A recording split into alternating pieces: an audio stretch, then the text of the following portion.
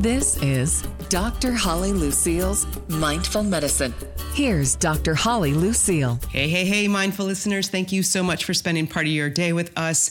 Thanks for being here. It is an incredibly unprecedented time, and I know that there have been so many fears surrounding this pandemic that we're in. And I have got an incredible guest that's going to have some solutions for overcoming these, I would say, sometimes irrational fears. I want to introduce to you Dr. Roger Hall. He received his doctorate in psychology from The Ohio State University in 1991. He is the author of Staying Happy, Being Productive, the Big 10 Things Successful People Do. Dr. Hall, thanks for being here. Thanks for having me, Holly. So listen, I want to ask you something. Are you an Ohio State Buckeye fan? Yeah, my dad was a professor there. My sister is a professor there. I got all of my degrees there, so by law, I must be a fan. Yes. You know, I am as well. I live in Los Angeles now. I was born in Ohio, and unfortunately, during the height of the Ohio State Buckeye Michigan Wolverine rivalry, we moved to Michigan, and my parents were big fanatics of the Ohio State Buckeyes. So my younger life was peppered with a lot of harassing from my parents' fights and friends. They would fly a huge Ohio State Buckeye flag in, our Michigan neighborhood every Saturday for the Buckeye game. So It's definitely something when you are a Buckeye fan and you move to Michigan. But thank you for being here. So fear, it's a big thing going on right now. I see it in myself. I see it in my patients. I see it in my family members. And let's talk about that a little bit. Yeah, absolutely. You ever hear those motivational speakers who say, we're going to help you live beyond fear? That's a ridiculously bad idea. There are those pickup trucks that have no fear on the back, and you ever notice how they're always in the ditch? Fear keeps us alive. You don't want to get rid of fear. Right. Now, the wonderful thing about fear is that it is adapted to keep us alive. Our brains keep us alive. The problem is worry. So fear is always present tense. Fear will always help us stay alive. Worry is anticipatory fear. So what might I do? And so what I don't want people to think is that we need to get rid of fear, but anticipatory fear is the thing that is the most problematic. Yeah, and people are having a lot of anticipatory fear, mostly because I think of the unknown and also the fire hose of information, and I would say some misinformation that's available everywhere 24 hours a day. Yeah, there are two parts of that, one of which is it's uncertain. And anytime there's uncertainty, it increases our levels of anxiety. If you've ever gone to the dentist and you have dental phobia, by the time you're in the chair, you're pretty much resigned that you're going to suffer the pain. It's the waiting room that's the problem, because there's still a chance for escape. And so what we know is that if you give somebody an option of, do you want certain pain or uncertain pain? Uncertain pain creates greater anxiety than certain pain. So we have all this unknown, and as a result, people, they're trying to control their environment. Fear and control are inextricably linked. Anytime I take my dog on a walk, I always take a leash. Why? Because I have a legitimate fear, knowing my dog, that he's going to see a squirrel and go run off. So anytime we have fear, we try to exert control. So as we see people having worry and fear, what we see is they're trying to control their environments, which is why people are buying toilet paper and people are buying, whatever they can to control any aspect. But when we can't control things, when things are outside of our control, we shift to information gathering. And your listeners in New York will know this, that if you're standing on the subway platform, there are two places that people look. One is at their phone, and the other is down the track. And so people will look down the track for 5 minutes in an attempt to get an 8-second advantage over the people who are looking on their phones. So when we don't control things, like when the train is coming, what happens is it increases, our level of anxiety. When's it going to come? When's it going to come? When's it going to come? And it gives us very little advantage. Another example of fear and information gathering is the Weather Channel. None of us control the weather. That's why the Weather Channel exists. It's I think a $385 million a year enterprise based on people trying to gather information when they're afraid. Now the same is true here with the coronavirus. People can't control it, and so they seek information gathering, and they turn on the news, and the news, for all of its advantages, is designed to scare the heck out of us. Nobody's going to watch the news if it's all good news, and so it's like slowing down to watch a car crash. That's why lots of people watch the news, and all of that just increases their level of anxiety. So we are definitely outlining some problems here, because I hear what you're saying. I feel what you're saying, because to be honest with you, I notice it in myself. Anytime I feel like I need more control, I obsessively clean. I will think about my menu planning. I know myself well enough. Now, thank goodness I've adapted to perhaps healthy habits like that. But I know that folks around me, in trying to control, the fear and the anxiety will start to medicate and do things that are not really great for us, like increasing, that feel-good, sugary, refined carbohydrate foods, which give you that immediate release of those good neurochemicals, and increasing alcohol to numb some of it. And then that decreases our quality of sleep, and we get into a slippery slope of just not being a well person. So before we get into the solutions for this, I wanted to talk about your junk drawer analogy. Give me a little bit of more insight into that, because I think it's fascinating, because everybody listening, I guarantee you, has a junk drawer in the kitchen, and mine, oh my gosh, it's my favorite. I love it. But talk about it in this context. There are two things that connect together. The first is the junk drawer in your memory. Your memory is like the junk drawer in your kitchen. And if you don't have a junk drawer in your kitchen, give me a call. We need to talk, because you're not balanced. Everybody has a junk drawer. And what we know about the junk drawer is what's on the top of your junk drawer, Holly. I will tell you, it is an incense. It's an incense that I just really adore and love to burn, where I feel like I need a little calming. That's what's on top, because that's the last thing I used. Okay, exactly. So the last thing that you used, or frequently or recently used items, are on the top of your junk drawer. You have no idea what's in the back of your junk drawer, because you haven't been there for 2 or 3 years. And that's exactly the way our memory works, is the recently or frequently accessed items are on the top of our junk drawer of our memory. So they're easy to come to mind. Now, psychologically, that's a principle called priming, is that the most recent stuff, the most frequent stuff, comes to mind easiest. Now, the second piece is a thing called the availability heuristic. And if you've ever played slug bug, you know this. And in some areas of the country, they call it punch buggy. And for people who lived a deprived childhood, who never played slug bug or punch buggy, I'll explain the rules to you.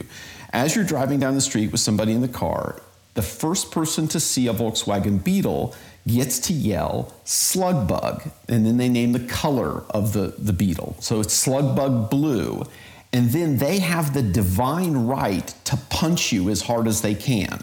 Yes. Now, have you ever played this game, Holly? I'm from the Midwest. Of course I have. Yes.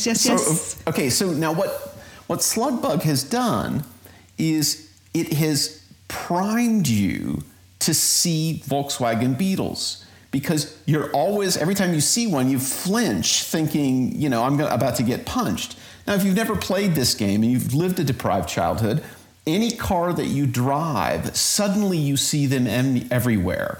Or that car that you're currently lusting after, you see them everywhere. So we it's easy to see them, and we overestimate their frequency. And so if you're primed for something, the availability heuristic tells us that if it's easy to bring to mind, it must be more common. So here we've got this bad mix, which is information gathering about things that we fear. The news presents the information. It's constantly on the top of our mind. Therefore, we overestimate the frequency, the likelihood that a bad thing will happen with the coronavirus. Now, the coronavirus is an enormous problem, but we tend to overestimate its effect on us everywhere. I've talked to people who say, even when the quarantine orders are over, I'm not going out of my house. I'm happy the way it is. That's turning people into agoraphobics, which is not really a good idea. All right, so it is true. This is what's going on. You've hit the nail on the head many different times in this last 10 minutes here. What can folks do? What are some of the solutions to actually, get around this on a daily basis? Because I think that we need to start hearing about them and start implementing them in our daily, let's say, practice. Well, I think one of the easiest things to do is figure out what are you putting in your junk box or your junk drawer. So every day, the mental rehearsal of a daily gratitude. I'll ask you another quick question. Sure. Have you ever had food poisoning? I have. And do you remember what it was? I remember it was horrible. It was horrible. Okay. Most people can remember exactly what the food was that they ate that made them sick. Oh, absolutely. Yes, I remember. Yes. Oh, you remember the food. Okay. So I asked the follow-up question, what did you have for dinner last Thursday? And most people have no idea. And so here's the contrast, is really bad things are easier to bring to mind because our brain is designed to teach us to remember things that will kill us. But I almost guarantee you your dinner last Thursday night was mildly positive. And most of our life is mildly positive. And the reason daily gratitude works is it puts on the top of the junk drawer of our memory all of the mildly positive things that happen every day, which serves to counteract our brain's tendency to focus on what will kill us. Mm-hmm. Because we are pulled that way. I mean, it's almost addictive. We're pulled that way. I mean, this is, I think when you say daily gratitude, this is something that needs to be practiced. Like you get absolutely. more reinforcement with each and every time you do it. Yes, and what I encourage people to do is don't do lots of things. Do one thing, do 5 things, at the most 5 things. And what happens is if they get into the practice, they start out with the big things, like I'm thankful for my family, and I'm thankful for, a democratic society, and I'm, all the big things. And then after about 2 weeks, then you say, I'm really thankful for, the sunset, and I'm thankful for screens on my windows so bugs don't come in. And you start noticing all of the tiny little things that make our lives really good. Mm-hmm. Yeah. All right. So daily gratitude. What else?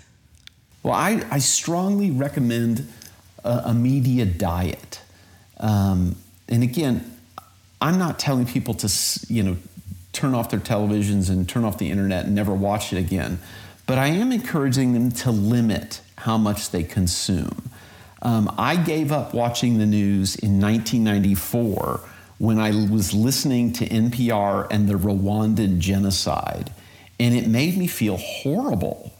And I said, I got to stop doing this. I got to stop putting this in my head. And I have now had, 25 years of not watching the news? People say, well, how do you know anything? Well, people tell me. And so I've saved myself an hour a day for the last 25 years. So I haven't lost much. It is a lot of time. Yeah. And now that we have the internet, I probably spend 8 minutes in the morning and 8 minutes in the evening catching up on my news. So I've got about 15 minutes a day catching up on the news, and that's plenty. That's enough to find out what's happening. So I would encourage you to limit when and how much information you consume. Yeah, and once again, something that takes a little effort, probably takes a little practice, takes a little discipline, but it's something if you put into place and practice, you can actually look forward to it. You know you're going to get your information, and because you've been practicing your daily gratitude, you're going to be able to probably process it a little bit more calmer, and also using your own mind. I mean, this is what my show is all about, right? Mindful medicine, helping people use their own mind, especially when the onslaught of information is out there. And then what about the types of information people are getting? How can folks, navigate around that? Because, oh my gosh, what I have seen, shaking my head, I got to tell you. I work pretty hard to every day when I'm doing my little check-in to get news from different perspectives. And so if I get one perspective and then I read about the same story from a different editorial perspective, and I know somewhere in there is an element of truth somewhere in there. But I want to make sure I don't just feed my, already intact biases. I want to hear how other people think. And then I look, especially if you're looking for information about the virus, if people have a financial interest in you landing on their site or watching their show, my guess is it's likely to be far more dramatic than people who are not financially invested in you jumping on their site. Because fear, the old news adage is, if it bleeds, it leads. Fear sells far more than good news. Yeah. All right. So daily gratitude, media diet. It's funny. I love that. When I wanted to know what diet actually meant, like what the origin of the word diet was. And I went to look it up in the dictionary because I was actually giving a presentation, and I really got curious about it. And you know what it means? It means habitual nourishment. How do you habitually nourish yourself on a daily basis, right? With food and drink, with that diet. But ever since I learned that, I've always looked at diet in a different way. And I think with this media diet, maybe it would apply here as well. It's like, can you open your mind and with that media diet, be able to nourish yourself instead of reinvigorating the fear, as you say, and doing with the good sources of information that you can decipher, what you can think about, what you can live with, how you can navigate this, versus just getting more and more information that puts you in this fear state that gets a slippery slope into all the things we talked about at the top of the show. And I think you've made a great point in the way you've defined diet, which is monitoring how it makes you feel. If you eat something and it makes you feel bad, then you stop eating it. And I think the same is true for media, monitoring how it makes you feel, and then stop doing that. So then the basics, you talk about sleep, exercise, good nutrition, faith, and a long-term perspective. Can we talk a little bit about those? Absolutely. We are an underslept society. About 20 years ago, I read a book called The Promise of Sleep by William Dement, and it was one of those books that frightened me so much I went to bed. It's not one of those books that kept me up all night. It frightened me into going to sleep. And it is a cornerstone habit, getting, and your mom was right. As an adult, you need about 8 hours of sleep. And most of us think that we can power through with 4 or 6 or less. But sleep is the time that your brain essentially contracts and expands a little bit to move the cerebrospinal fluid in and out, to kind of wash the brain and get all of the cells and the gunk that built up over the day out. And that happens while we're asleep. And so we need sleep in order to clean out the cerebrospinal fluid so our brain can be in a healthy environment. The second thing I recommend is exercise. When people exercise, the least expensive way to improve your mood with no side effects is to get daily physical activity. And I don't really care what it is. If you're out walking your dog, if you're playing racquetball, if you're working on the elliptical, if you're out gardening, I really don't care what it is, as long as you're moving your body every day. And we know that physical activity improves mood as reliably as anything else. It's absolutely free, and there are no negative side effects. The next one is good nutrition. The United States is an overfed nation with food scarce or nutrition scarce foods. We do not have nutrition dense foods. And unlike you, Dr. Holly, I am not a nutrition expert, but I know that we eat a lot of things that are not good for us. And where do our neurotransmitters come from? The things that, serotonin, dopamine, norepinephrine, where do those come from? Well, they come from the foods we eat. They don't just come in bottles that you get from your physician.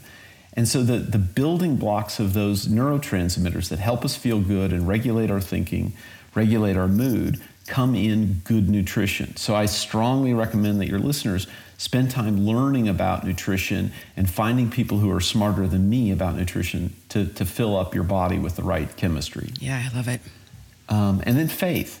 I'm not evangelizing for any particular faith, but the research is very clear that there are tremendous benefits of being part of an organized religious tradition.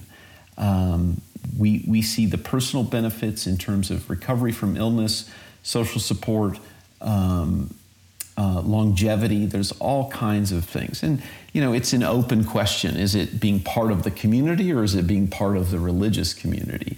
And I think that's a great research question. But as of now, it appears that faith is an important part.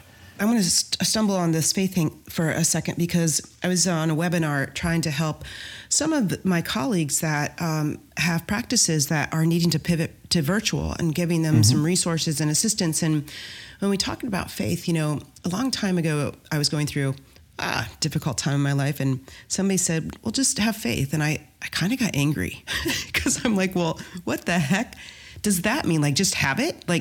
And so what I learned, though, in my later years now, is that I have earned faith.